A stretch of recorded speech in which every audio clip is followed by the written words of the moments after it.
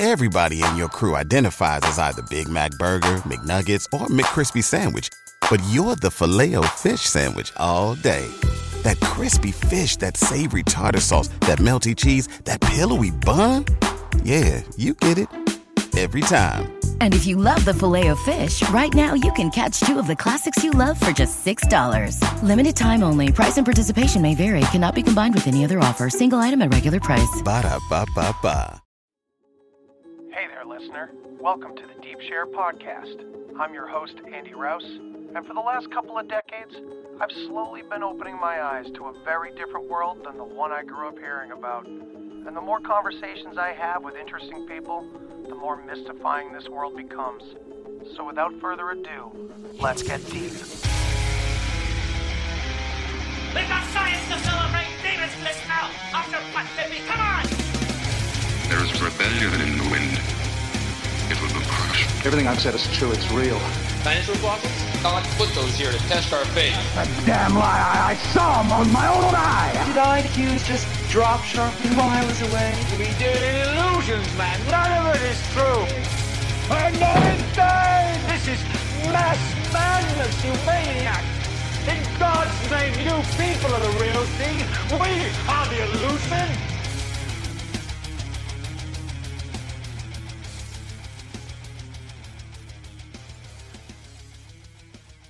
Welcome back to the Deep Share Podcast. So I've been doing this for almost a year now, and these guys I've been listening to for years, and they inspired the hell out of me to do something like this.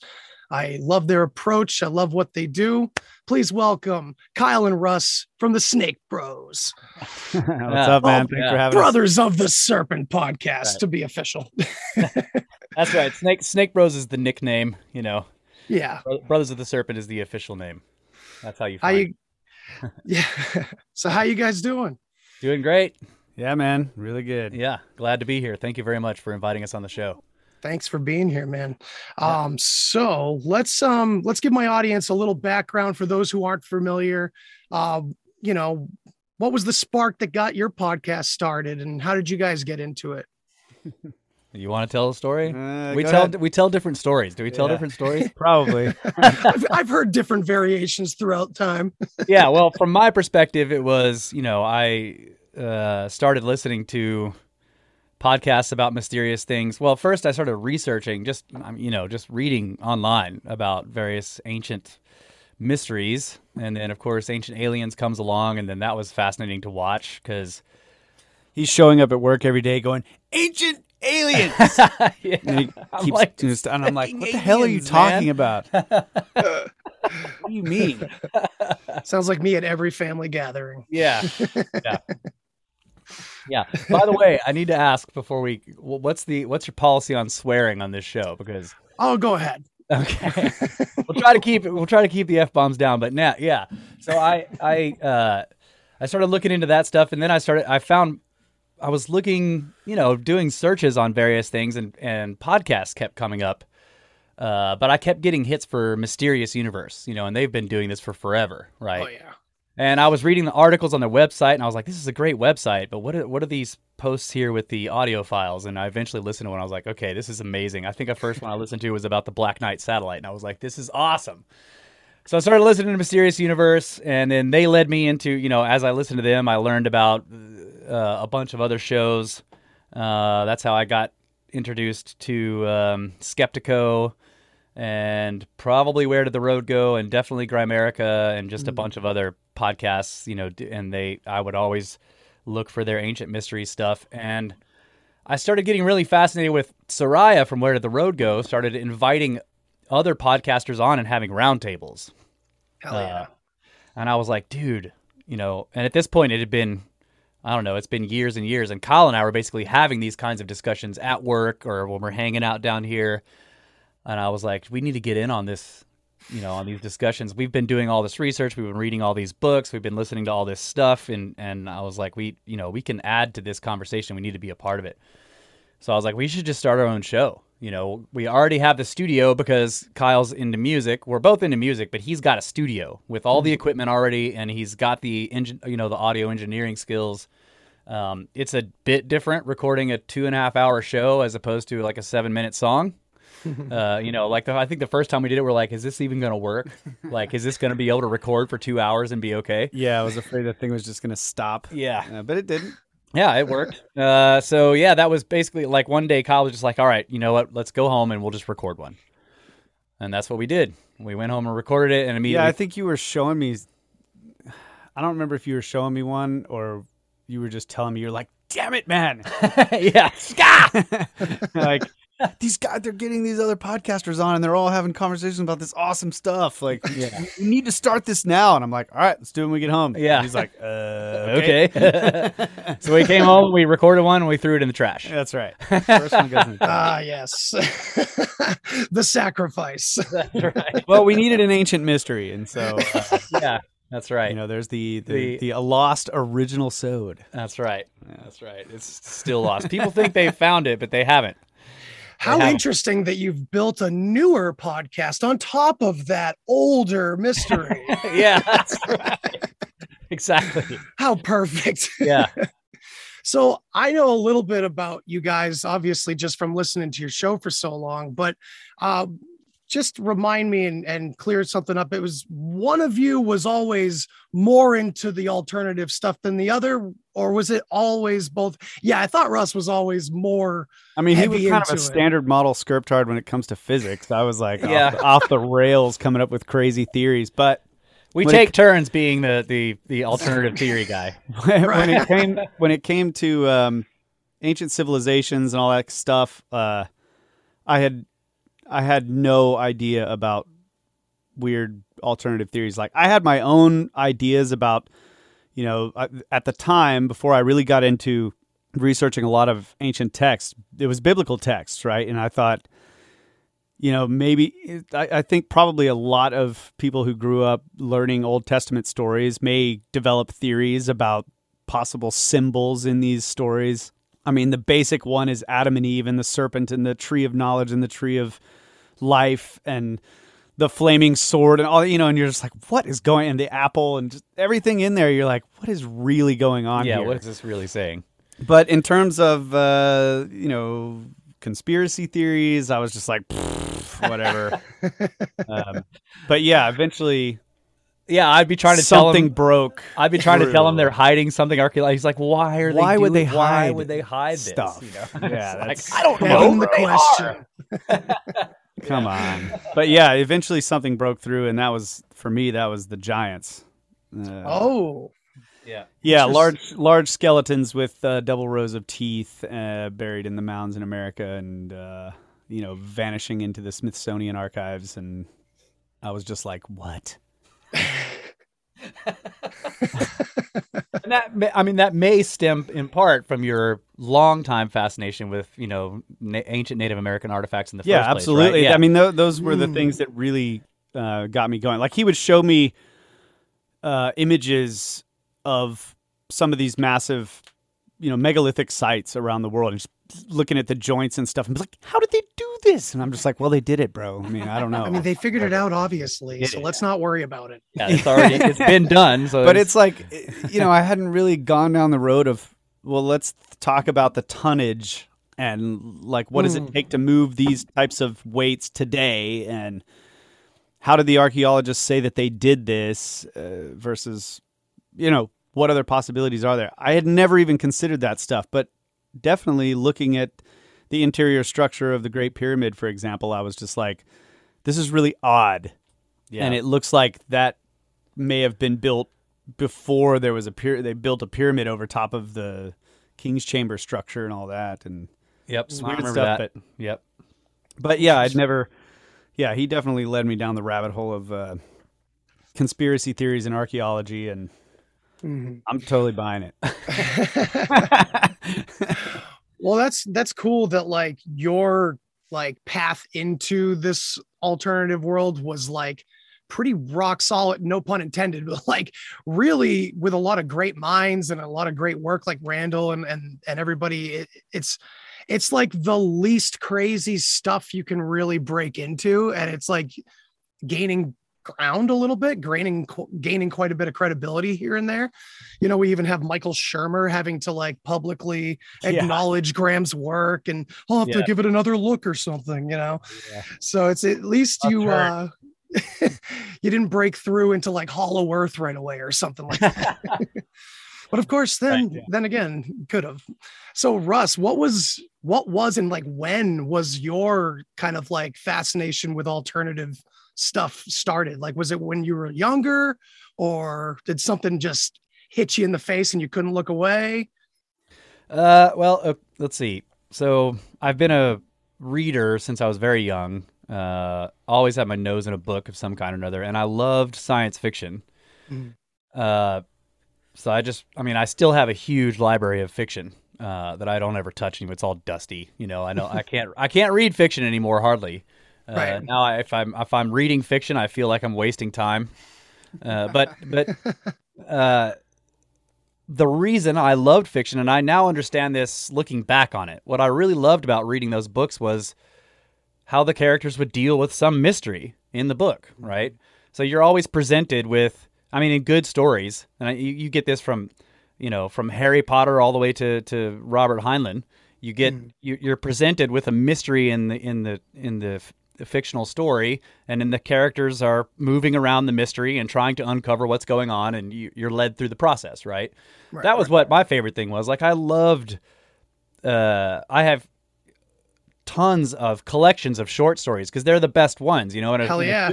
A good old school science fiction short story, like the hard sci-fi, the author would be watching the most recent scientific journals of astronomy or whatever, and then they would read some new discovery or new observation, and then they would take that and say, what is this thing? What could it be? And then they'll write some 10 or 15 page story where some character is interacting with this thing and what it might possibly mean, you know, for humans to interact with this thing. Like Neutron Star is a great example of this, you know. Niven just sends his character off to do a single flyby of a neutron star, and what does that do to you inside the ship, and what does it look like? That kind of stuff.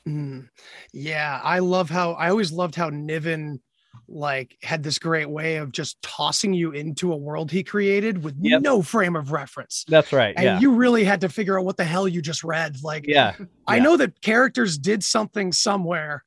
That's all I got. That's right. Yeah, and he would like in the Ringworld series, he addresses the question of he basically puts out that humans came from a different planet closer to the galactic center, which is why we're not very suited to Earth's atmosphere. And then he like does that thing with the pack protectors. I'm probably getting way too deep in the weeds for some of your listeners here, but that's okay. But he basically says already there. Yeah, okay, good. They're in the weeds. He basically says that humans have a third stage of development, which we've lost from being on planet Earth, you know, and that third stage is like changes you into an almost immortal protector of all the breeders, is what he called them, which is what we are, right? And it's like it completely changes the body and all this stuff, and then the protectors are very smart. And like, you know, so he's just addressing a lot of ancient mysteries this way. Like he's just hinting at like, look at this paleo contact possibility. Look at this like directed panspermia possibility, right? So a lot of these ideas were seeded into my mind from reading old sci-fi. And then there was a huge change in our life. We were hit head on by a drunk driver. This happened 20 years ago. But I was in the hospital. I couldn't walk. They had me on all kinds of drugs, you know, and I eventually left the hospital. I came home. I was still doing physical therapy, could barely move around too much. After I had played all my video games twice and read all my fiction again, I had nothing to do. You ended up on ATS. That's right. I'm on above top secret looking for conspiracies and reading about weird. I'm basically hunting down mystery, things that are entertaining to me, right? Yeah. But that not just ATS. I was also reading entire websites about ancient mysteries. Oh man, like what is it? Tribeca Pleiades or whatever. Yeah, Bibliotheca Pleiades. And there was one called World Mysteries. I don't even know if they're still around. But I once I found those, I started hunting them down, and then they're showing you, you know, then you're looking at articles about out of place artifacts, you know. So I'm looking at the London Hammer, I'm looking at these strange discs they think they found in China that have an alien writing on them, you know, all this stuff that's just like way out there. I'm like, wow, this is really cool stuff, and I'm reading it in the same way that I read fiction for entertainment. But that eventually led me down the road where I'm like, okay, that one's kind of, that just, I have no way of verifying this or whatever, but this one over here, actually, I can find other things about it. People are talking about this. I can find the Scriptard websites where they're telling you that this is totally normal and everybody completely expected to find this thing and there's nothing weird about it at all or whatever. So it's a real object. And, so that got me interested in that. And then that just kind of leads to, looking at ancient sites where then I'm like, okay, well, let's actually go look at diagrams of the pyramids at Giza or anywhere in Egypt and like look at these strange interiors and like, do they really think these are tombs? And like, wait a minute, and then eventually I found Graham Hancock's book, Fingerprints of the Gods, and after that it's a well-known, well-trodden path. Hell yeah. But yeah, it's been a long, strange journey, but it's been fascinating and fun the whole time. So yeah, for me, I was like that whole time. I've just most of the time of my life I've been out in the woods, like nice. That's right. Digging, looking for rocks and digging, and so finding artifacts became a favorite pastime. And so I ended up working on a lot of ranches all over this area of Texas we're in, and every time I'd find out about a new one or somebody that had a ranch that I knew, I was like, dude, let's go. Let's go explore that place. And caves, everything. So it's like finding artifacts and fossils and everything became a huge fascination. And I was learning about how to recognize, occupation sites. And in the process of that, you're looking at the geography of the landscape and like why they choose to be where they are. And so there's all these little details about looking for, where ancient people were. And then in the discovery of an artifact, there's just this immediate overwhelming question of like, who were they? What were they doing here? Where did they go? Because these things most of the ones we're finding are thousands of years old. And that was always just a fascination to me. And, and then remembering like, man, when we were kids, like our parents took us to these crazy ancient sites. Like, cool.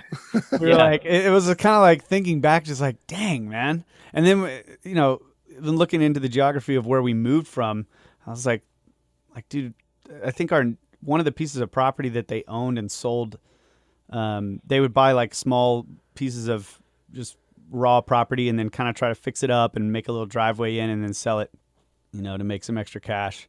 Mm-hmm. And one of the people they sold it to, I think the Smithsonian came and did a dig on that site and they like uncovered all kinds of artifacts. And I'm like, oh my God, it's like, all these missed opportunities. Man. Shit's been following you guys. But yeah, it just kind of, when Russ started coming down in the middle of the night freaking out about crazy ancient sites, it was like, I was just immediately ready to like, yeah, let's check it out. Who were these people? Or, I don't know. So it's always been a fascination of mine, just looking into the ancient past. And then upon finding out that what we've been taught is, deeply flawed and mostly made up. Right. And I can understand that just history itself is, there's a lot of phrases about history, right? It's written by the victors, blah, blah, blah, all that kind of stuff. So you got to take it with a grain of salt. But the story that we've told ourselves overall, the big picture of how we just started out with basically nothing and slowly developed technology and got smarter and all that, and then now we're here. When it became pretty clear that was a hugely flawed story, that's when it just got much more fascinating to look into, and wonder about. And it still is. I just can't get enough of it. Think about it all the time. That's awesome. Yeah, exactly. And that's why you two ventured out. You finally made it to Egypt. Like, congratulations, guys. Seriously. I've been hearing about you guys bitch about this project for so long, and you finally made it happen. And so were you able to see everything you wanted to see? First and foremost, was there anything you missed out on, you feel like? Well, there's a million details about each site that it was like, dang, wish I forgot about that. We should have looked at that. Or yeah. But that's to be expected. You're so busy. Each site you probably spend 2 hours at. People spend their entire lives right living there and working on these sites. So it's to be expected that you're not going to see everything that you want to see. But it was absolutely amazing. And I have actually had, I've been on trips like this before where this is just the way it is. If you want to see as much as possible, you can't spend days at one place. Mm-hmm. You just can't. So it's like good to go in and get a broad overview, which I think almost 2.5 weeks was an amazing broad overview of the sites that we're really interested in. And I would love to spend a week at each one of them, pretty much. Yeah. I mean, you could just pull a sleeping bag in there and stay for a while. Really take it in. Yeah, I mean, let your mind wander. We spent 3.5 hours walking through Karnak, and we basically saw a tiny fragment of it. I mean, some of those sites are enormous. And then the other thing is you feel obligated, especially as a content creator, like, well, we got to make content. So you're videoing, you're taking photographs, and you're constantly focused on like, well, I need to photograph this. And then there were certain times when we would talk, we're at it. We just left a site, and it's just like, damn, like, I kind of want to put the phone down or the video camera down and just soak it in, because it is hard to do both. You're paying attention to the video, and you're like, well, I got to make sure this video is nice. And so it's, it's interesting. That's why it's good that there's two of us, right? Yeah. I took switch off. Yeah, we could switch off. Like, okay, I'll video this stuff, and you just soak it up, listen to Yusuf, and back and forth. Yeah, it's interesting how as content creators, automatically it's suddenly you're trying to give the information to other people, so you're kind of just having to stand by and not really experience it yourself sometimes, and you get caught up in that sometimes. Yeah, that's right.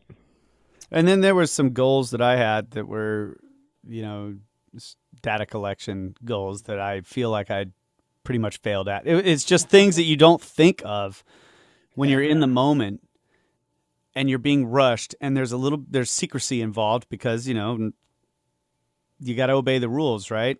Yeah. So there's a little bit of secrecy, and then you miss things, and then you're like, like I can't even tell where I was when I took that photo or when I took that video, and Yeah. So that's it's a learning. There's definitely a learning curve. Yep. Yeah, that was something I was gonna ask you about. Like, Zahi Hawass is now out. He's been dethroned, and I can't remember the guy's name, Mustafa or Mufasa. The new guy, Mufasa Amin. I don't know. I haven't heard much about him. He doesn't seem to be a Hawass kind of character, right. But and I've also heard pretty positive things over the past year about Egypt being much more open than it was before. But then, of course, I've heard you guys, you were just there saying this isn't going to last. People are taking LiDAR and going to town on stuff. I have a bad feeling that once somebody gets their hands on some LiDAR scans that somebody's done with that they're going to try to do something about. I don't know how. Mm-hmm. I mean, you can't take people's phones away from them. Definitely, they can stop you from using it, because it's if you were looking at someone's phone screen, it would be obvious what they were doing. Yeah. And I mean, I got shot in the eye with a laser for videoing at one spot. Yep. Whoa. A bright, I was like, and then it burned. Like afterwards, I was just like, oh my God, my eyes were burning. Yeah, you may have seen, I don't know how much you're on. Well, I saw it on Twitter, but I know it was elsewhere. It made news. The opening of the avenue. The opening of the Avenue of the Sphinxes between, They were, so when we were there, they were practicing for that whole thing, and they were the big ceremony. The big ceremony they were doing, and they were, you can hear it in our videos on the live stream we were doing. They're shouting, and they've got this megaphone, and they're playing this loud ass music. People are marching around. They're practicing practicing the march, and they're doing it in the dark. And like when the tourists are coming out of Luxor, you're facing down the avenue of the Sphinxes, and we're all videoing stuff, and they obviously want to keep their ceremony secret. Whatever they're doing, they want it to be a big reveal, so we're all videoing, and they're like shooting lasers at us to make us turn they're away. They're just shaking the laser like this. Yeah, and it's just... anybody they see with a camera, they're pointing the laser at them and like shaking it all over the place. They were nailing all of us with it, and and then they were like, I had one in my backpack too. I was like, oh my God, I want to pull it out and shoot get you back. Yeah, you want to get into a sword fight? Yeah. Oh, a laser battle in Egypt. That just sounds so great. I would have lost. I mean, definitely would have lost. This security measures, that they just seem kind of poorly planned. Like, oh crap, they're still here looking at stuff. Yeah. Like, seriously? This is the best they could do. That's what some of the organizers for the trip, they were like, they should have told us, we could have come a different day. Yeah. Instead of shooting lasers in our faces, they could have just said, hey, don't close the site, don't come out here tonight because we're going to be practicing our super secret ceremony thing. Yeah, but we were walking past, and they're built, they're obviously preparing for something cool. They were building a golden freaking boat, and you could see them working on it. They're grinding on this thing over there and welding and stuff. And then where the people are marching, they got these dudes walking, carrying poles like they're going to be carrying that thing on their shoulders. So you could definitely tell what was happening. Yeah.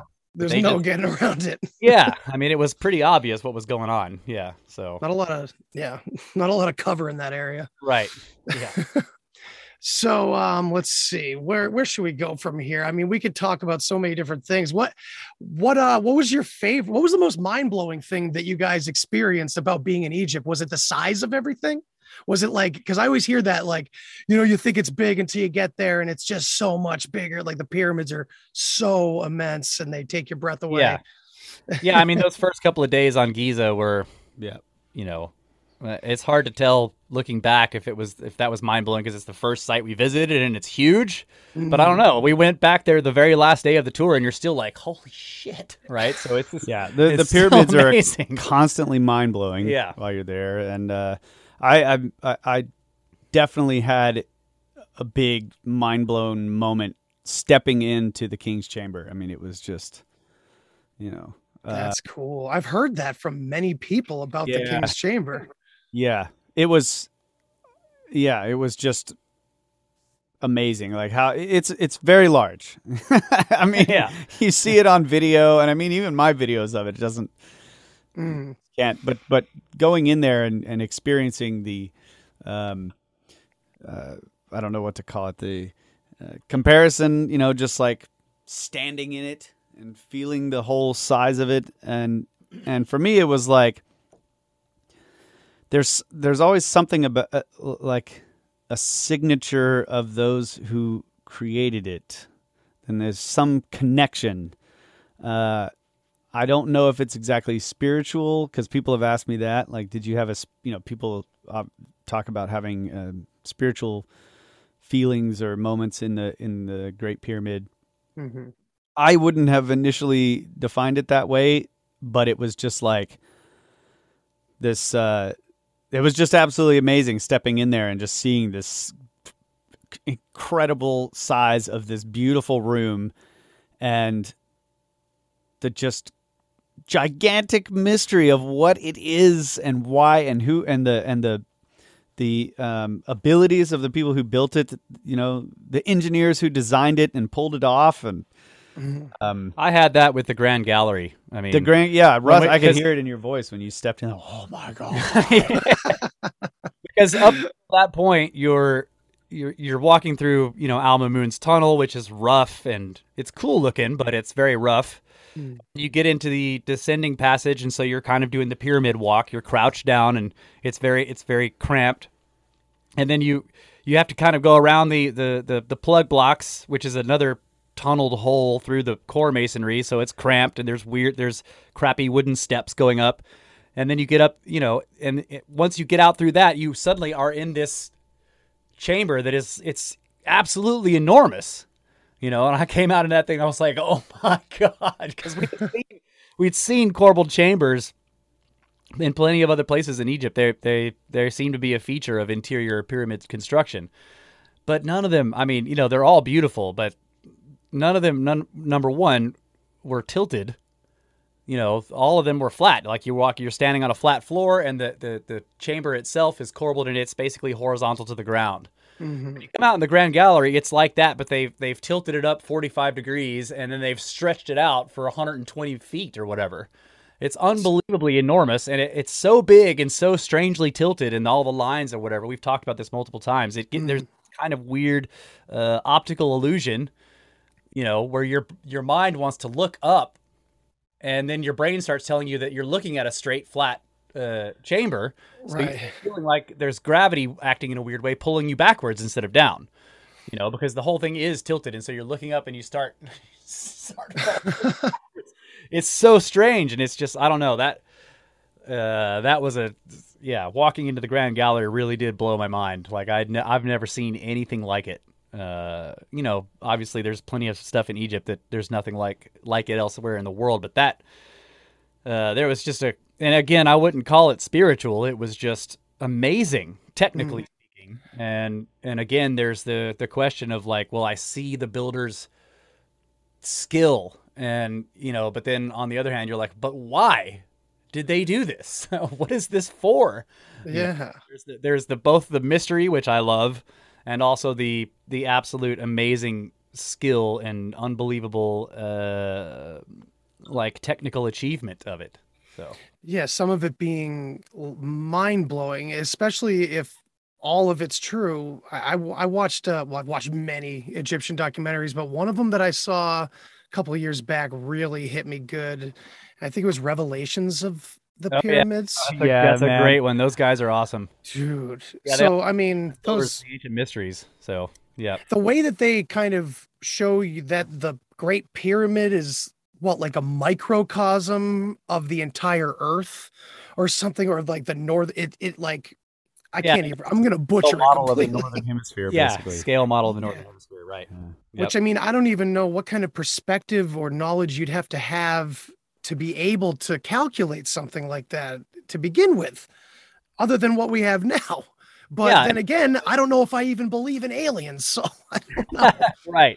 And then the scale that if it is a scale model of the northern hemisphere, the scale that they chose to use shows that they had deep knowledge of the precession of the equinoxes as well. So you're basically diving into like, okay, they had very detailed astronomical knowledge and geographical knowledge, because to be able to build a scale model of the northern hemisphere using that kind of structure with that particular kind of scale means that you need to know the circumference of the Earth in both directions around the equator and from pole to pole, and then you need to have a deep understanding of large astronomical cycles like precession. So it's if those things are true, and then there's all these other numbers that are built into the structure that you can find, pi and phi and these transcendental numbers, which, if you think about it, the whole idea of a decimal place is it's a relatively new thing. Like 0 wasn't supposed to be known by ancient peoples. Like they didn't have the concept of nothing and it being a placeholder, right? And the idea of I can't remember exactly what, there's a term for it, but like putting a number in a certain position tells you that it's like 100 instead of 1, right? Like so when you have 1 over here with followed by 2 zeros, that 1 can act as 100, right? Mm-hmm. And that kind of decimal placement is supposed to be a brand new thing, and yet to calculate things like the precession of the equinoxes and be able to have placeholders and move them around freely, you have to understand those things, right? So there's all this interesting kind of stuff, and we saw plenty of examples of hieroglyphic numbering systems, and they didn't do that, So you're looking at dynastic numerals. There were plenty of places where Yusuf is showing us, and there's this whole panel, and it's covered in all these little hieroglyphs. They're relatively simple, but it's basically they're counting stuff. And it's more like the way that they would write it out is more like what the Roman numerals, right? Mm-hmm. So those guys, they write this big string of letters that equaled a number, but they don't have decimal. You don't ever see like XXII dot I. Right. They didn't have 21.1. They didn't do that kind of stuff. So I don't know. It's interesting stuff. Like, so again, when you're going to the idea of a transcendental or a like pi is defined by a decimal and then an endless string of numbers. Right. No, you can also represent it by using other like ratios, but you can't really get close enough. Yeah. Yeah, so the same thing with phi, and yet you see it in their structures that they understood this relationship of 1.618. Now, you can represent these things in geometry without the numbers. That's right. There are methods to, just with a compass and a straight edge to represent phi and pi, obviously. And then, of course, all of the precessional numbers are embedded into certain shapes based on their degrees of angle, but you have to start with the system that divides the circle into 360 parts, and divides each degree into 60 parts, and then divides each one of those degrees into 60 more parts. Yeah. Once you have that system, then you basically can make geometrical shapes that are the base shapes, the five platonic solids, the base, the main, triangle, square, hexagon, all these shapes have certain angles, right? And then when you build three-dimensional structures out of those angles within are all precessional numbers. It's so yeah, that's right. I think that system is extremely old, and it doesn't. I can't read hieroglyphs, obviously, but I haven't heard anybody talking about any hieroglyphic reliefs that are describing this type of geometry. Yet it's built into their structures everywhere. So where are the engineering drawings of like the next giant pyramid that's going to have all these these fundamental principles built into it, right? Yeah, where are those scrolls? I don't know. Yeah. So that's interesting.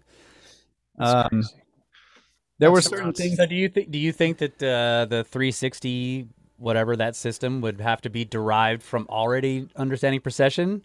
Like, in other words, like that understanding is built in, or it derives from it, or do you think that you can arrive at all the precessional numbers starting out with a 360 system and not, or do you think it was basically? I'm asking, do you think it was designed with that in mind? Yes, I do, because I mean that's what I think too. Yeah. I think that number system was designed after the Earth was measured, after the Moon was measured, and after they had an accurate calendar and they understood long cycles. Once these things were understood, I can imagine implementing a new system, right, which created a harmony between ourselves, mankind, and where we are in the solar system and all these cycles. Now, obviously, we have 365 and a quarter day, roughly, or whatever, in a year. So it's not perfect, but it's close. Very close. There are some people that think that the original system was based on 366 days, which is, I think, a sidereal year, something closer to that. But I don't know much about all that. I think that system was chosen, just like we chose to develop a metric system after we developed all of these, like chemistry and sciences that needed a system that was like unified across weights and volumes, and that it just makes it really easy when you're measuring, when you're going from one type of measurement to a totally different, like a volumetric versus weight measurement of things. And once you're able to measure the mass of the different elements, then you can, and you have all of this data, then you can say, okay, well, let's develop a measurement system that sort of has this harmony between all of these things that we understand about the universe. Right. Now it gets really easy to work with all that stuff. You know what I mean? So that's what it seems like to me. I like that. But I'm not going to say that. Yeah. So I guess the conclusion is if these things are built into the Great Pyramid, it seems plausible that that system was known and already existed at the time that that building was planned. Yep. Had to have. I mean, whether we're talking about Martians or people from another dimension or people, just people. I don't know. Like, what do you guys think of that? There's like viral videos of this guy like cutting through one of the megalithic blocks and like hitting it with a hammer. And I'm like, yeah, but he'd have to do that every 2 minutes and then drag it 500 miles. So that doesn't really work, right? People are trying to be like, solved. We figured it out. Well, we just had a great conversation about this the other day. But what do you have something? Well, yeah, let's start with the cutting. I mean, okay. it depends on what you're cutting. The limestone of the core blocks is probably not that difficult to cut. I mean, difficult is relative here. Relative to granite, and then relative to the limestone of the casing stones. Should I bring in a piece of limestone and a chainsaw? We'll just do an experiment on the show. That sounds great. Next time. Yeah, it's not that difficult to cut. Right.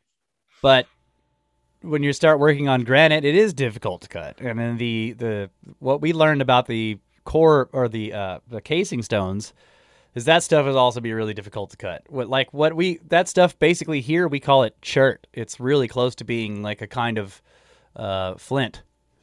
You know, that's like it's a low grade silicate.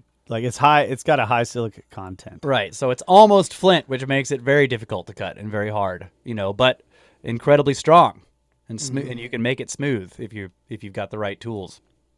So that's the first problem. Then the second thing is that only the granite had to come 500 for 600 miles. Most of the limestone. Well, I actually can't say that about the casing stones. I'm not sure how far away that particular source is, but most of it came from Tura.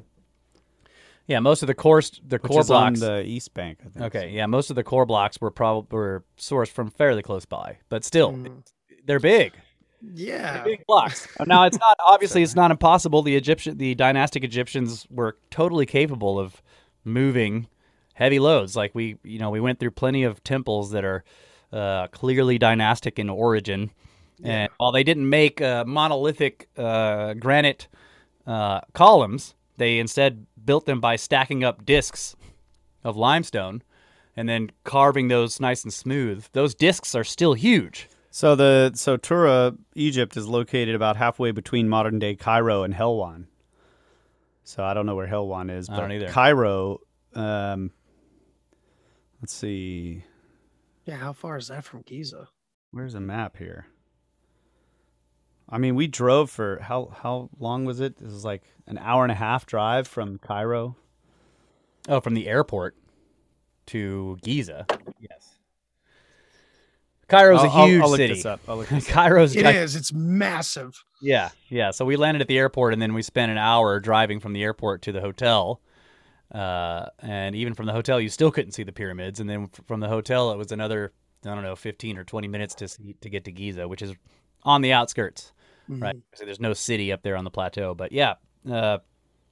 Anyway, I don't have any problem with being able to cut and move heavy loads by people who didn't have all the machinery we have. The question is would they do this? Like would they? Not necessarily could they, but first question is would they? What is it for? Because it's not a tomb.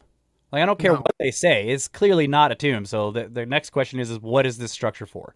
Yeah, aren't what we've found so far for pharaohs and royalty have been buried in the Valley of the Kings? Yeah, there's a lot of them that were buried in the Valley of King. And even when we were there, we went into 3 of the Valley of the King tombs. You still have the question. You're like, did they find these? Right. And bury themselves down in here? Or, were these pre-existing tunnels that they went in and painted all over? And, it's actually absolutely beautiful artwork in a lot of cases. But, once again, you get down into the bottom of it, and there's this gigantic granite box. Not just like a sarcophagus, but some of these boxes were huge, like bigger than our studio here, and you're like, okay, that's a huge granite box. What is that really for? And then the box itself is executed beautifully. It's this gorgeous artifact. And then there's writing all over the outside that's looks like somebody's, like they let a kid scratch the stuff on there because it's made out of granite and it's really hard to write on, right? So the question is like, okay, so they made this gorgeous box, and then they let like Johnson write all this on there that the Pharaoh was built in here, you're just like, I don't think so. So again, you're wondering, like, did they find these tunnels in the Valley of the Kings? And if not, they were totally capable of digging them, I think. But then the next question is did they find these boxes and just reuse them? That's the big question, is like all over Egypt, you see evidence of reuse of older stuff. And it's always the case that the people who are reusing the older stuff clearly did not have as much skill as the people who made the older stuff. Right. It's a degradation rather than an evolution, sadly. It's a degradation, yeah. The newer the temple, the smaller the columns, the less good the writing, everywhere, all across the entire country. Do you think that's because we were huge at one point, just like the flora and everything? Oh, man. Everything was much bigger. Is that the reason? Because what we're talking about here, it's a really well framed way to put this, lost civilization from the past, because it's like, take all the cave paintings, all the hieroglyphs, and disassociate that from what we're talking about here. Yeah. And it's a different world entirely. So this could have been so long ago. We have no idea, right? They can't date the pyramids, or they can give us dates, but you know what I mean? Yep. Well, I can tell you, if you had mammoths as beasts of burden, you could move a lot heavier stuff. It would be a lot easier, right? Still can't get those boxes down in the freaking Serapeum. Right. And we're saying boxes about the Serapeum, right? It's like we're calling them boxes because they look like boxes, but are they hollow?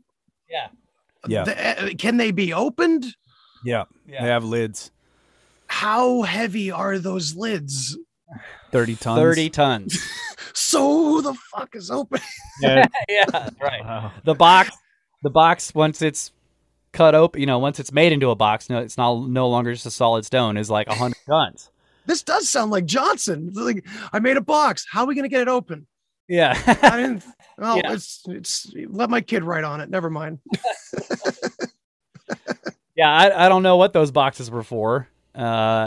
They definitely weren't for the whole Apis bull ceremony, because they didn't find it. Again, like the pyramids, no remains were found in these things. There was a box that they found a bunch of disarticulated and unconsolidated remains of stuff, but it was a whole bunch of things, including bull parts. But that was a wooden box or something. I don't know. Maybe it was a alabaster one, but it wasn't one of the big Serapeum boxes.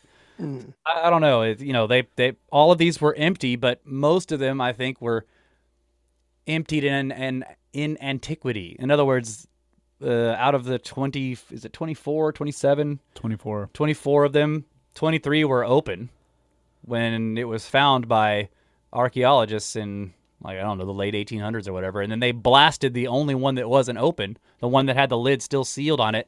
They blasted that one open, and it was empty. Probably hoping to find something amazing. Well, yeah, who knows? I would have been. They ran off with 23 of whatever this was. Yeah, that's right. See, to me, I've always thought that suggests that whoever came and opened the boxes to retrieve what was in them knew that there was nothing. That one didn't have anything in it. Yeah.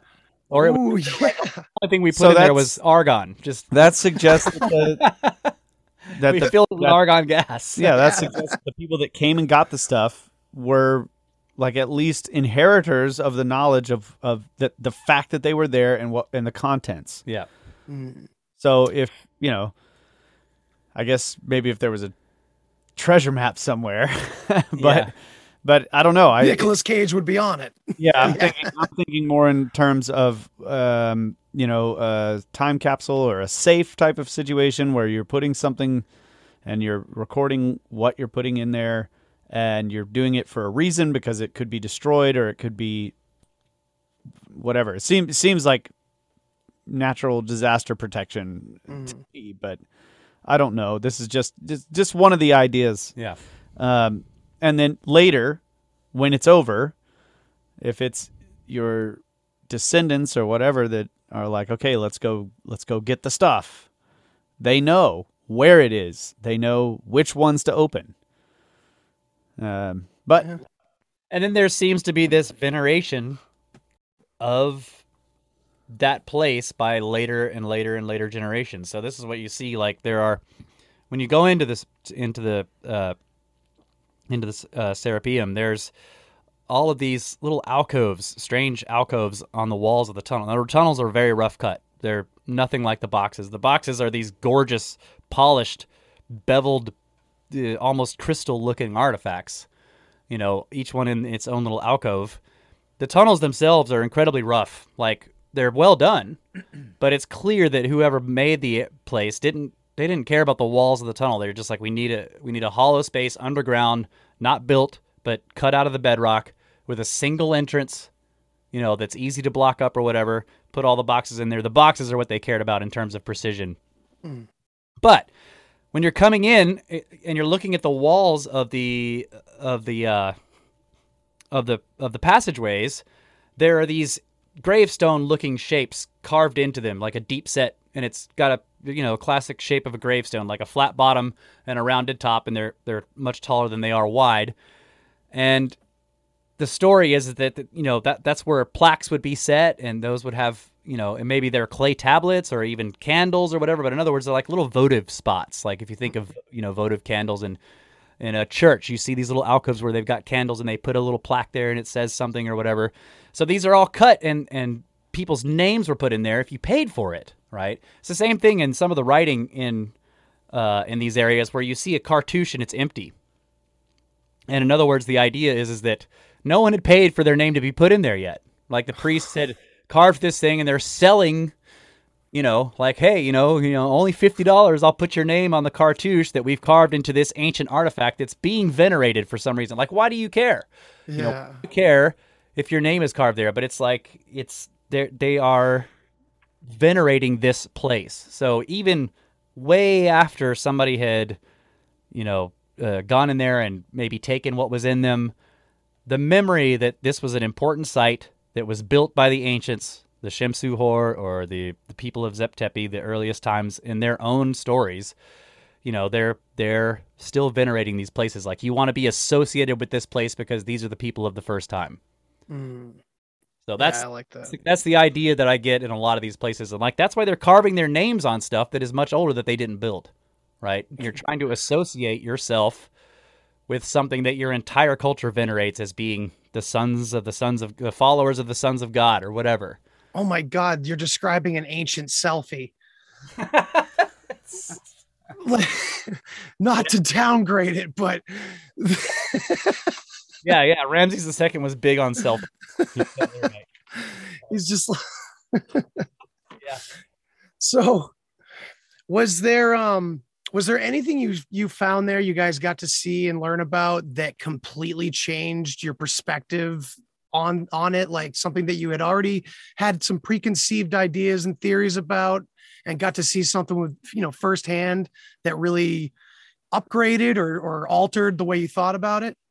Yeah, it's kind of a minor thing, I guess, but when we were looking at the unfinished obelisk, it occurred to me that because, okay, this thing it's still in the quarry and it's the biggest one.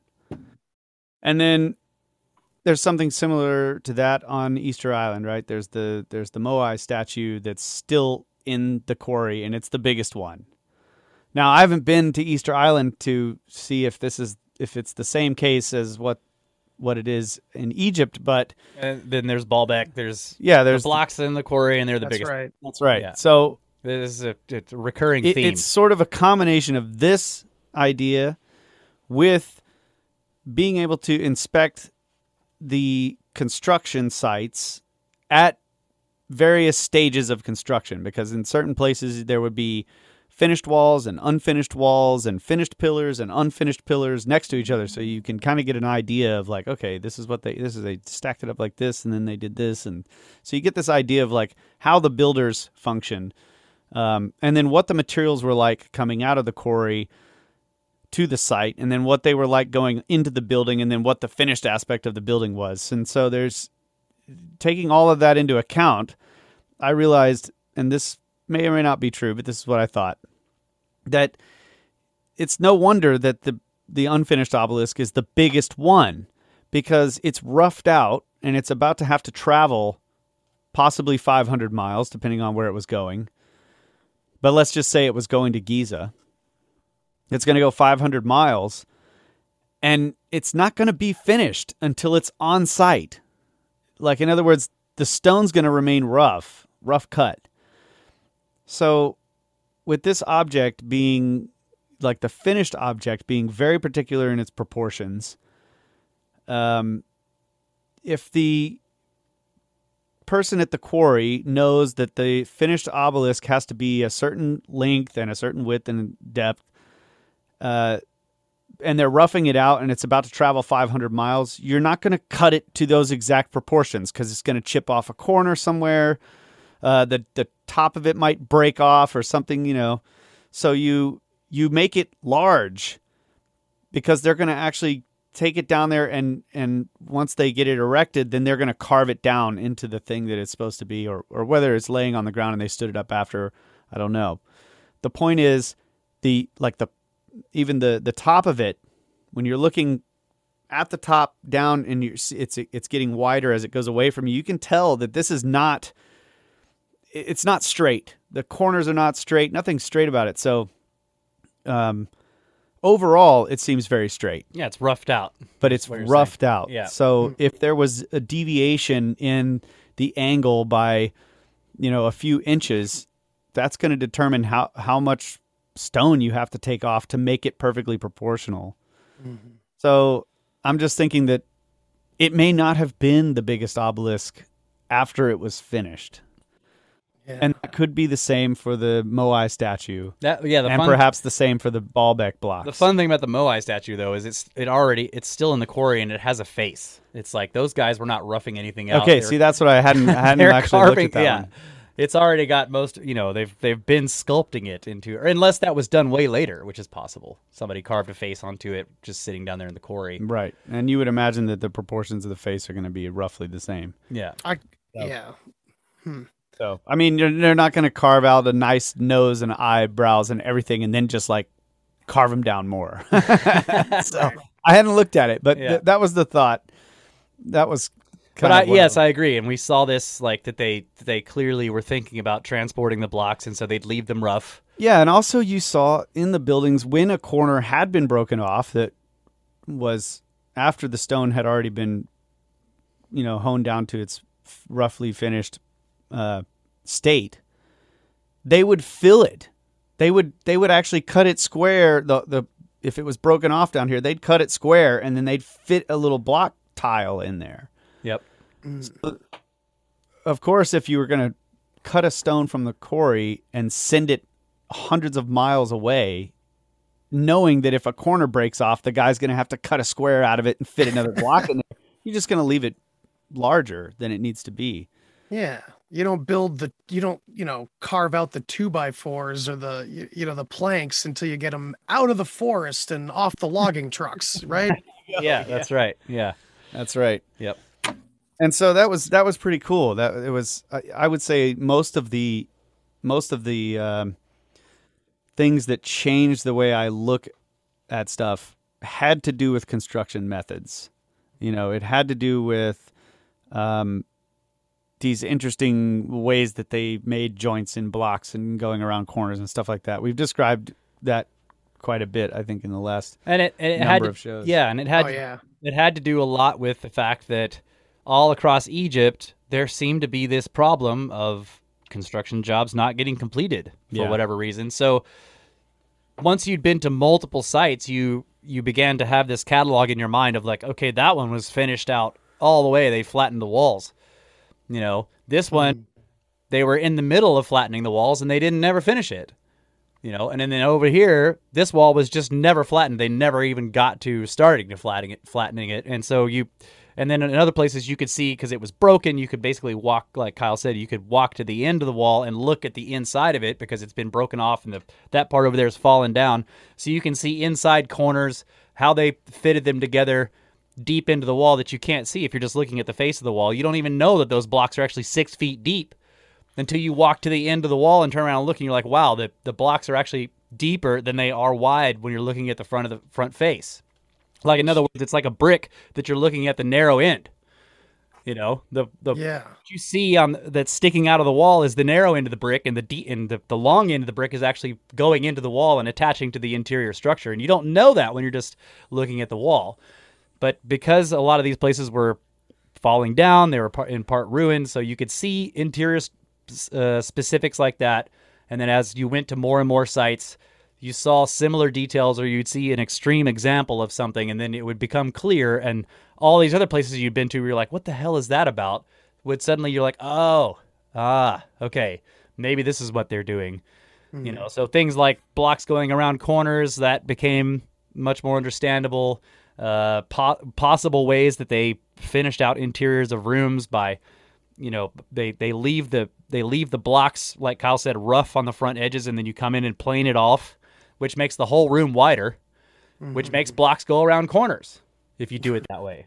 So it's really there was a lot of things that not necessarily changed our view, but like things were made much clearer, or you're like, okay, here's a possible way of why they're doing it this way, or why it looks this way when it's finished. Seems like a very humbling experience. Yeah, absolutely. Sure. Yeah. So we have this pattern seemingly everywhere of older structures repeatedly being built on top of lesser quality further ahead in time. Do you guys, are you interested in like the ideas about Tartaria and all that kind of stuff? Have you looked into those areas? And the crazy loopy idea about the 1800s and all that? Mud floods. Really, that's not old enough for me. That's true. Fair enough. Yeah, I have not delved into it, but I'm aware of it. I want to know what you think about it. Can you briefly describe it? Yeah, sure. I've been getting into it a lot the past few months. Especially now that I've started a different podcast as well with another couple friends, specifically talking about language and where languages came from. And specifically, we're working on this Scandinavian story from a very, very long time ago. But yeah, it's like supposedly all over the world at some point, which sounds like Atlantis to me. But I'm starting to see Atlantis more as maybe a time period rather than a specific place, perhaps. But that's besides the point. I think Tartaria, the main focus of it is that the theory is that something happened possibly in the 1800s that wiped off this whole like evidence of this civilization or something. But then there's another angle to it that just simply describes it as like pre-Russian history and that whole area, and that they were kind of just eradicated and chased out. I'm butchering it too, because there's just a lot of missing details, and there's a lot of conjecture there. I was just curious of your take on it, if you guys knew much about it. I was hoping it would spark my memory, because I was reading something recently that referenced Tartaria, and I know that this actually, so I can't remember what it was, but where I was reading it had nothing to do with this modern idea about Tartaria. And so I was like, okay, this actually is some kind of ancient place, or is it ancient Tartarus or the Tartars? I think it was in Petrie's book. Yeah. And so like this is a mysterious ancient place or something like that. But I think some of this might be associated with gigantic, like, what do they call it? What are the giant figures in the ground? Huge geoglyphs? Geoglyphs and stuff like that are eroded. Is that? Not specifically. I mean, I'm sure someone's taken it there. I can guarantee it. But this is the Tartaria stuff. Are you guys fans of Game of Thrones? Oh, by any yeah. chance? Okay, so You you know talking the about Game of Dooskies. He is. yeah, the Dooskies, right? So just think about the Targaryens and their whole lineage. And eventually, this other power decided to rip them limb from limb and destroy them, and eventually chase down the very last members of that family. For God forbid if they ever get back to the Seven Kingdoms and tell their side of the story. Yeah. That's kind of what Tartaria sounds like a little bit.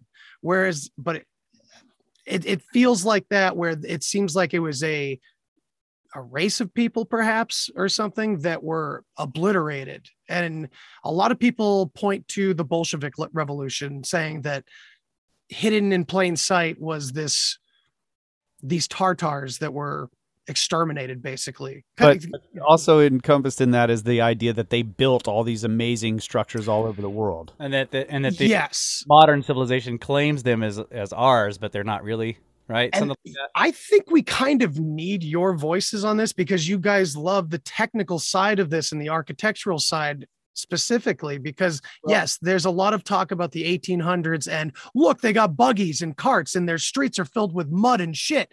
And there's that cathedral that was supposedly built in this many years. Yeah. And then it gets into the World's Fairs and all that kind of stuff. So I think the story that I believe is even stranger than that. Ooh, good.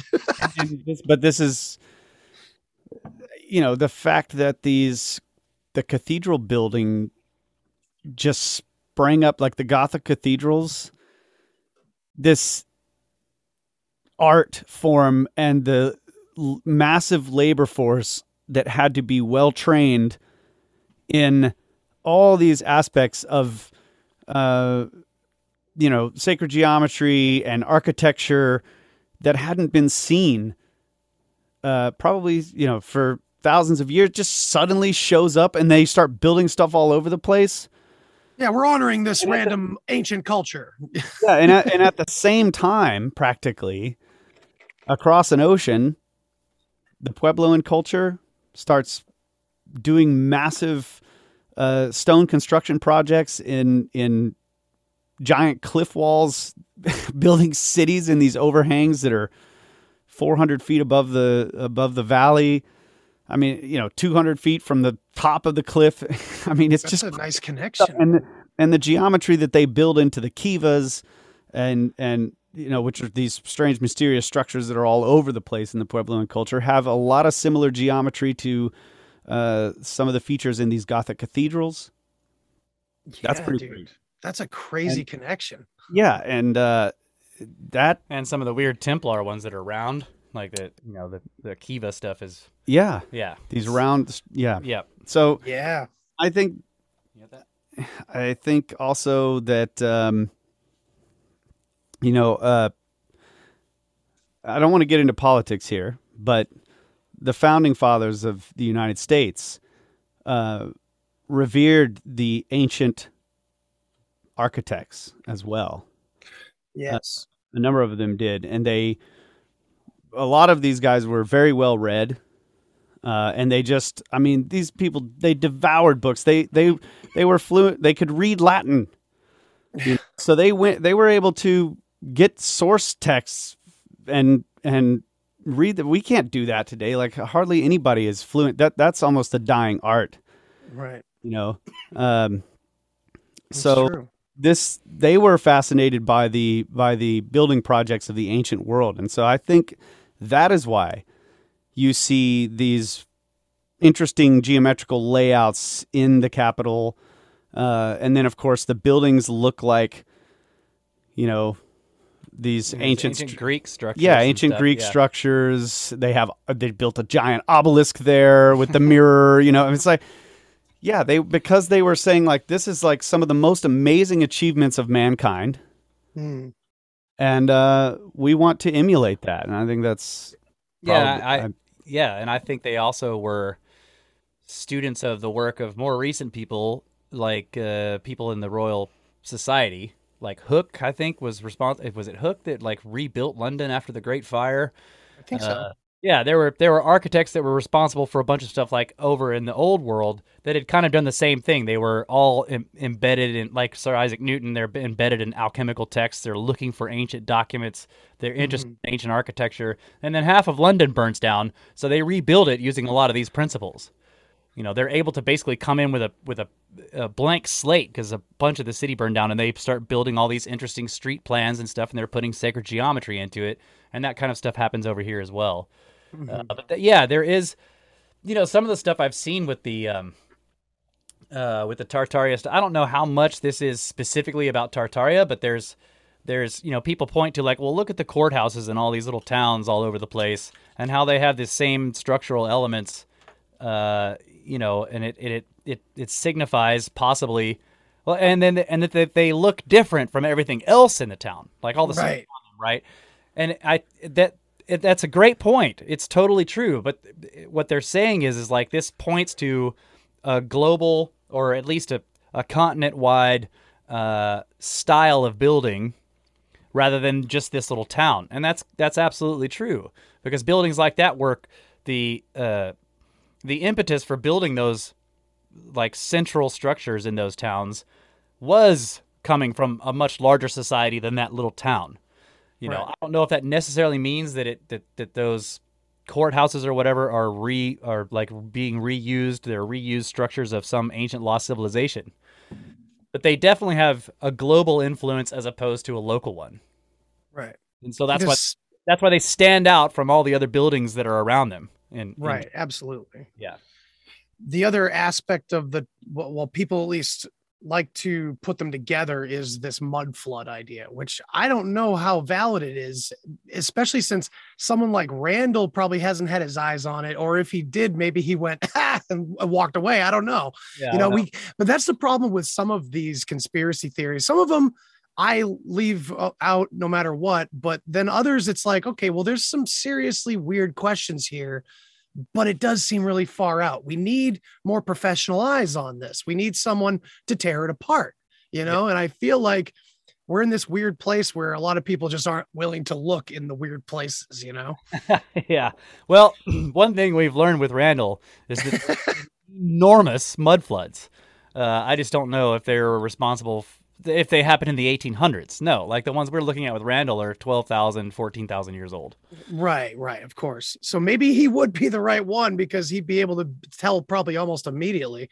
But what they're finding for quote unquote evidence is just very old pictures of this time period I take that back. They're showing pictures from later in like the 1900s where there was massive excavation and all these buildings at road level were excavated way down, and there's windows and doors and all kinds of very strange things. And I don't know if people are just grasping at straws and creating a narrative or what, but it does. We can all agree that something's being hidden about overseas, about the older places out there. I mean, shit, we got the Iraq war happening. That whole desert's on fire. Meanwhile, you've got right there, like the oldest city in the world.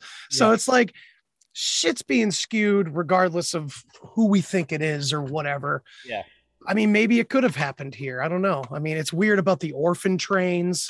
That's another aspect that a lot of us get into about Tartaria. Yeah. But who knows? Maybe we're just letting our fantasies get the best of us. A lot of times that is the case.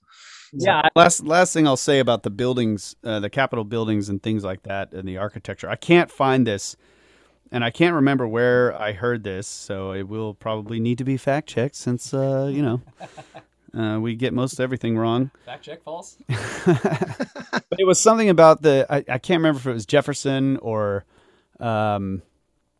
Adams, that was when they were talking about building these structures in the capitals, that they wanted people, when they came into these structures, to revere them and have this sense of like, wow, this is like important. They didn't want it to just be some cookie cutter random structure. They wanted there to be that sense of awe when you came into, in a sense that you're a part of a greater civilization than just your little town with its dirt roads. I mean, this is where in their minds, this is where we're going to be doing civilization building. Yeah. Right? With principles and laws and ideas. So, I mean, I know we're a long way from that, but that was the intent. So I think having researched quite a bit on the founding fathers, like I have a lot of respect for those guys, for, the times that they lived in, and what they did. And I think that was one of the goals. Right.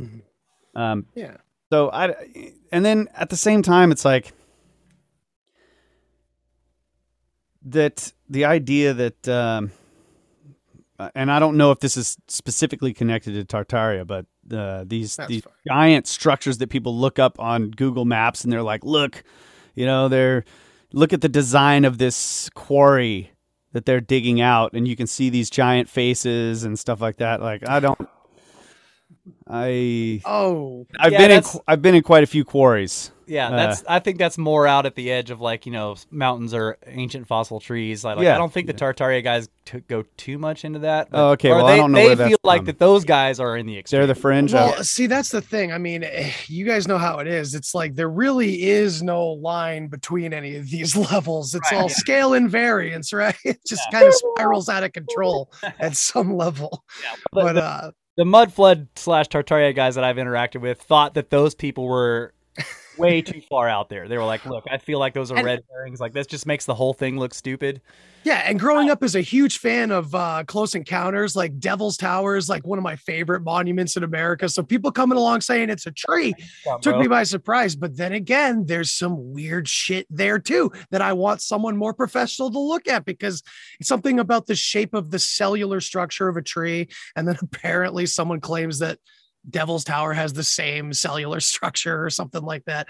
So it could totally be bullshit. It could totally be clickbait garbage, but it might not be. I just want things clarified, It wouldn't even surprise me if there was some kind of symmetry in the crystallization of this amalgam of materials that is basalt and other things that we find in the natural world, like in cellular structure. I mean, this is I think that's kind of, to me, that was one of the focus points of sacred geometry, is that this is the fundamental structure of everything in the universe. Yeah.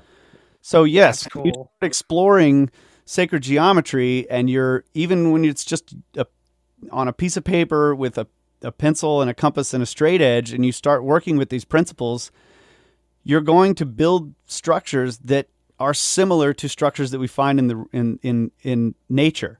Yes. Right. So it's because it's the same with math. Like, I'm not a math person, but I've listened to enough of them to know that when they start studying deeply, that they're basically doing the same thing. They're seeing patterns that are fundamental to the nature of the universe. Right. Yeah, like another good example of that would be, like, have you seen the comparison between the super large structures in the universe, the way matter is strung together, and then like neurons or mycelium? Hell yeah. Okay, so love it. Yeah, so are we looking at, like, people will look at those pictures and be like, oh my God, the universe living in a giant brain. Yeah, it's a giant brain. Or which it might be. Or or the whole thing's a piece of mushroom, or it's that these patterns repeat in nature, and like you said, they're scale invariant. Yes, I like that. Okay, cool. Thank you for taking me back down to earth with that one. So, but like going on I was trying to look some stuff up while y'all were talking about the mud flood idea, but the Lus is like, it is a mud flood. That's what I'm saying. And so, like, let's say that there was a structure that, let's see, people in the Tartaria people, that's what I'm going to call those people, that they're like, hey, this, there was a mud flood here, and it buried this structure or something. Mm-hmm. Well, what kind of flood are we talking about? A flowing river of mud? There's no structure there anymore. Like, that's a landslide. Structure is gone. Yeah. Structure gone. Yeah. But if the structure is there, then it wasn't that kind of mud flood. Right. So did it precipitate out of the sky? And if so, it should have a Lus pattern. Mm-hmm. It should have a vertical structure to its to the sedimentary layers, or whatever you call them. So that should be testable. There is another theory, and I'd have to look it up too. There's a certain word for it. It's something about, I think it can happen during earthquakes where when everything starts to, yes, there it is, liquefaction. So yeah, turns into gravy and then suddenly solidifies again. Yeah, and it can move, but very slowly. So, but usually that happens, and it carries all the structures with it. Yeah, that's what I was going to say. The structure becomes part of that, and then it just because the structure's foundation is in the stuff that's being liquefied. So it either sinks the whole thing is moving, and yes, the structure goes. Yeah, and you're basically picturing, and probably is going to shake completely apart. Yeah, as well. True. Yeah, you can have a very slow. Like I think this happened. Like going back to Easter Island, I think this happened on Easter Island because, people still get surprised at like, wow, the statues actually have whole bodies. Right, yeah. But you'll notice that most of them, not most of them, but a lot of them are buried up to their chins, and yet they're still upright, or they have these interesting tilts. But none of them are laying down. Now, obviously, if they were laying down, they'd be under the sediment and we can't see them. So maybe there are lots of them laying down, buried under 30 meters of material. But there's plenty of them that are still standing. They have these interesting tilts. The tilts always seem to be in the direction of material flow off the slope behind them. Mm-hmm. Okay, so that to me implies, and because the statues are kind of tall and narrow, so if it was a fast flow, it should just knock them down. But a very slow moving, slow like accumulation of material sliding off that mountain and slowly kind of going around them and burying them more and more, they will tilt very slowly and they will not fall over because enough material has accumulated around them to keep them from falling, even though some of them have a pretty extreme tilt. Right. So that can happen. But if it happens to a building made out of blocks, it's going to be a pile of rubble. It isn't going to be intact, because a building isn't like a statue. It isn't a single piece. So have monolithic structures, they may be able to survive intact, being slowly buried over the course of decades or a century. But if it's made out of blocks, it's gonna push one wall in, and then it's gonna fill the whole thing up with stuff, and then it's gonna push the other walls out, and you're gonna end up with a pile of blocks in mud. You're not gonna have a building anymore. Now I know, in some cases the argument is, they dig down, they find the remnants of this ancient structure. There's blocks all over the place. They're not totally damaged because it was like they were inundated with mud, but the foundation is still there, and they basically just rebuild the thing and then pretend that they made it. I've heard that argument. It's some of it's interesting. I don't know, but to me, I'm like that stuff is fascinating. But the fact that it's only 200 years ago, I'm like, wow, it seems like people would remember this. I don't know. Right. Yeah. There were a lot of writers. Yeah. There's the difference in literacy and the ability to write things down in the 1800s versus when you go back 4,000 years when only scribes could write things down. And, it's a lot harder to find documentation from very long time ago, whereas in the 1800s there's tons of documents, and so to be able to say, well, everything that is telling you that those buildings were made back then is a lie, that's really tough for me to believe. But that doesn't mean fair enough. Yeah. Yeah, I mean, like I said, we're all at different levels of how far out there we can get. You know what I mean? Yeah. But it's good to ask these questions. I'm all in on giant conspiracies, but that one I can't completely. I would be like, somebody would have uncovered me like actually they dug that courthouse out of the ground. Some rancher just wrote it down in his journal. It should, like somewhere somebody would say it. Yeah, hasn't been erased yet. I don't know. Well, I'm hoping that some of my listeners will hear this and they'll have better points than I'm making, so that would spark up something else. Who knows? I'm sure.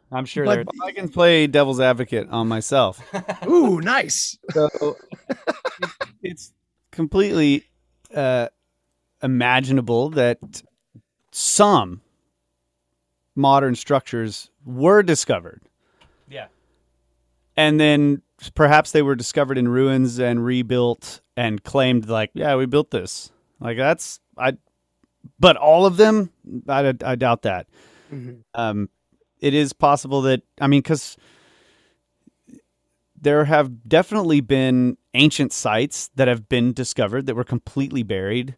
And, even in modern times, we're discovering ancients. Like we just discovered like entire cities under the jungle, right? It's all foundations, right? It's foundations and stuff. So the point is that, So somewhere they could have discovered some amazing foundation and a bunch of blocks and just like built something and been like, look what we built. Yeah, absolutely. And not given credit or not explained that it was an ancient site. And then the motive may very well have been that they didn't want to reveal that it was an ancient site because of, maybe people might claim it. So you just pretend like you just built it. And maybe another reason is that they're still discovering stuff and they don't want to let people know that they're discovering what they're discovering. Treasure. Yeah. A source of treasure. So yeah, I can come up with a number of reasons, but and there are political ones too. The idea that you don't want to say that the people that were here before us were civilized. That's what absolutely skating around that idea. Yeah, but the idea that this is broad in terms of like this is everything that we see. No, like come on, just I would just temper it a little bit. Like it's possible that this did happen in some cases. Yeah. Mm-hmm. That makes sense. I mean, there's a lot of co-opting that I see that powerful enterprises take part in. Yeah, they love to co-opt a good idea. I feel like that this is, whether it's true or not, the interesting thing about it is the distrust that a lot of people have in the standard model story. That's what it points out to me, right? And so people are looking. They're it's the same thing with Ancient Aliens. Yeah, they have so little trust in the standard model story that they're willing to look at the 1800s and say there's a huge lie here too. Everything is fake. Right. Yeah. Right. Or Fomenko, now 1500 years has been added in or something like that. Right. Yeah. And I don't want to compare. I feel like Flat Earth is part of that too. Like I'm not comparing Mudflood or Tartaria people to flat earthers, but I'm just saying, like, I feel like that's also a product of just a huge distrust in the scientific establishment. It's whether it's true or not doesn't matter. It's so much when you're looking at it from a sociological standpoint of like, wow, look at all these people who are just like, I don't believe anything you say, right. Earth is flat and we can build any of this shit. Right. It's just, I don't know. It's interesting. It's an interesting development. To me it's sorry. Yeah.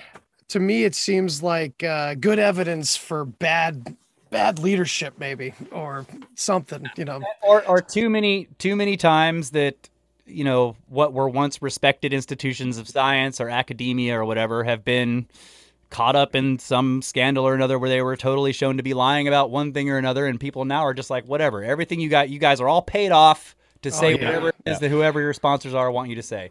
And go ahead. Yeah, sorry, man. Well, I'm in certain ways one of those people. Like I don't trust them. I don't trust a lot of these institutions. Yeah. And, I hear you. Yeah, I don't know. Yeah. Well, it'd be hard to get it back. I know that you guys don't get political on your show, and I really respect that. And that's, I do sometimes, but for the most part, I like to keep my head in the ancient past because, like we were talking about before, we're looking at patterns. And to me, it's all up until today in a lot of cases, Yeah. So it's interesting to just follow the patterns rather than getting caught up in the current negative situation that might be going on. It's easier to just compare them to all the other things that people won't immediately yell at and run away from. Yeah. We're okay talking about politics as long as it's 4,000 years old. That's right. Hell yeah. Well, we're going to wrap it up pretty much, but something to consider. I don't know if you guys have heard this about Tartaria and all the big cathedrals, that they're cathedrals. And I know you guys like electric universe theory. What's that? What's electric universe theory? Oh, let me get into it for you. This guy Velicott. You talking about magnetic universe? Is that yeah, cathedrals. Check that out. It's an interesting one. I don't know how viable it is, but it's fun. That's great. Yeah, it took me a while to get it. Well, guys, it's been a real honor to have you on. I've listened to you guys for years, and I think you're doing great work, and I really appreciate your show.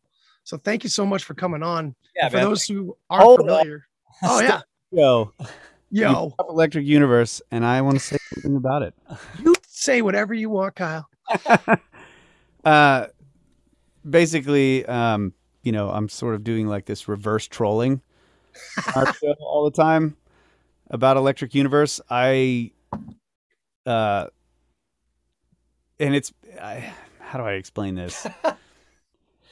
I actually it's pick a deep troll. It's a real deep troll. It's a deep troll. Nice. I pick news stories a lot of times because the standard model scientists are finding aspects about the universe that point to the ideas in the electric universe theory, hypothesis, whatever.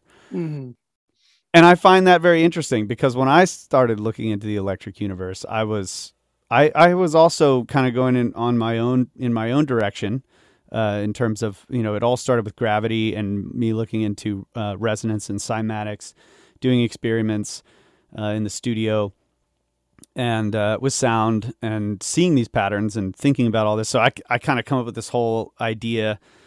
And then Russ was like, dude, you really need to look into the electric universe model because I think, your ideas may merge pretty well with what these guys have going. So I did a deep dive on it, and I listened to everything that I could find from interviews and stuff while at work of Wal Thornhill. That led me to looking into Halton Arp. Fascinating stuff, really, really cool stuff. And I love the idea in terms of a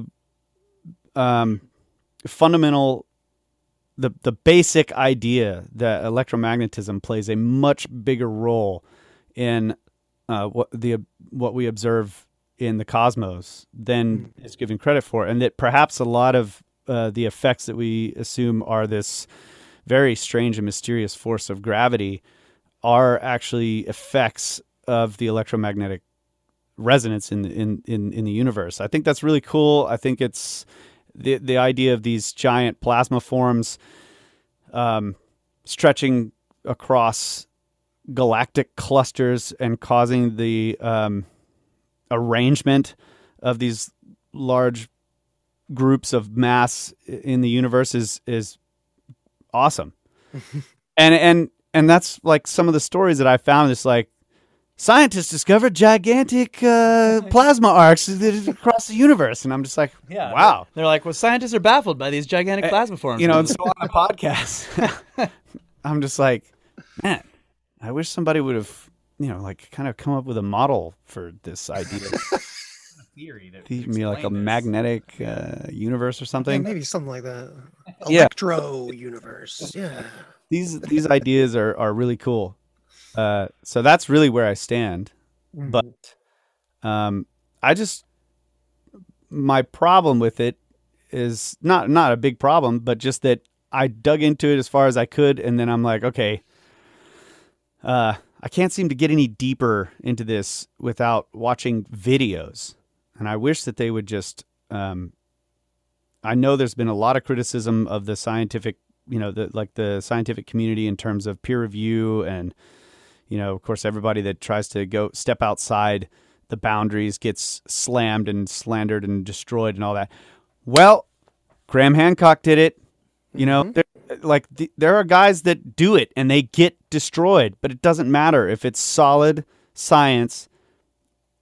It's going to ultimately catch some people's eyes, and eventually, hopefully, it will prevail.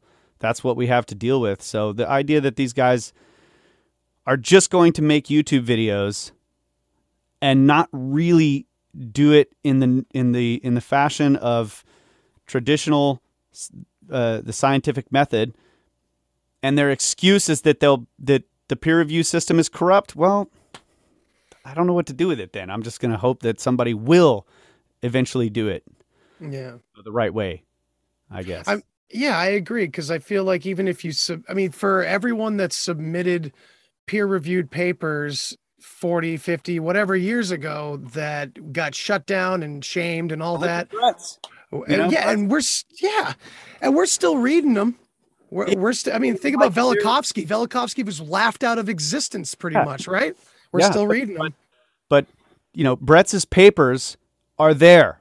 Yeah. So people like Randall Carlson can discover them and dive into them, and people like in the Comet Research Group can dive into all these papers and look at his data collection, look at his observations. That's the way to do it. Mm-hmm. Absolutely. It has to be put up against scrutiny. In 100 years, I will be surprised if there are going to be scientists watching a bunch of YouTube videos to try to figure out, to try to confirm some observations of electric universe. Well, in a science of consensus, that's probably where it will go. So let's hope it doesn't go there. That's all true. right. I'm going to get trashed for that, but anyway. That's all right. I'll just keep trolling. Please do, especially the reverse troll. That's a fantastic tactic. Fun.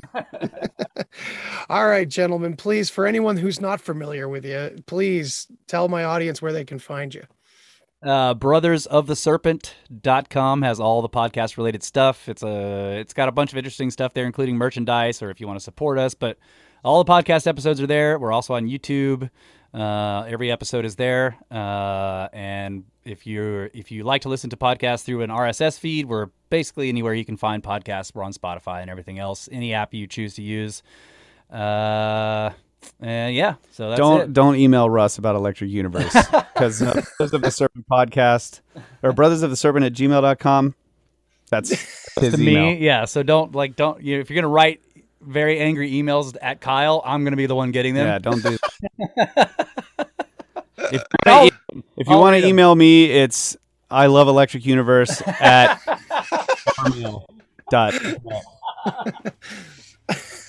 Excellent. Well, guys, it's been a real pleasure, man. I appreciate you guys coming on. Thanks so much. Yeah, thanks for the invite, man. Thank you. All right, everybody, take care. Thanks for listening to this episode of the Deep Share Podcast. If you want to hear more, then hit that subscribe button. Follow me on all the social places. And remember, think for yourself, but don't always believe what you think. Till next time. Human sacrifice, dogs and cats living together, mass hysteria. Enough, I get the point. You have meddled with the primal forces of nature.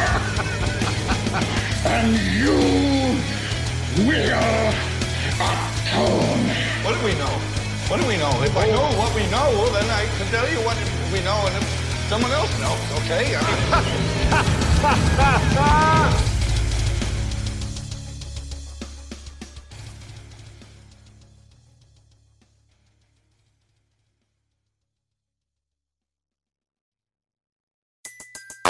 Everybody in your crew identifies as either Big Mac Burger, McNuggets, or McCrispy Sandwich.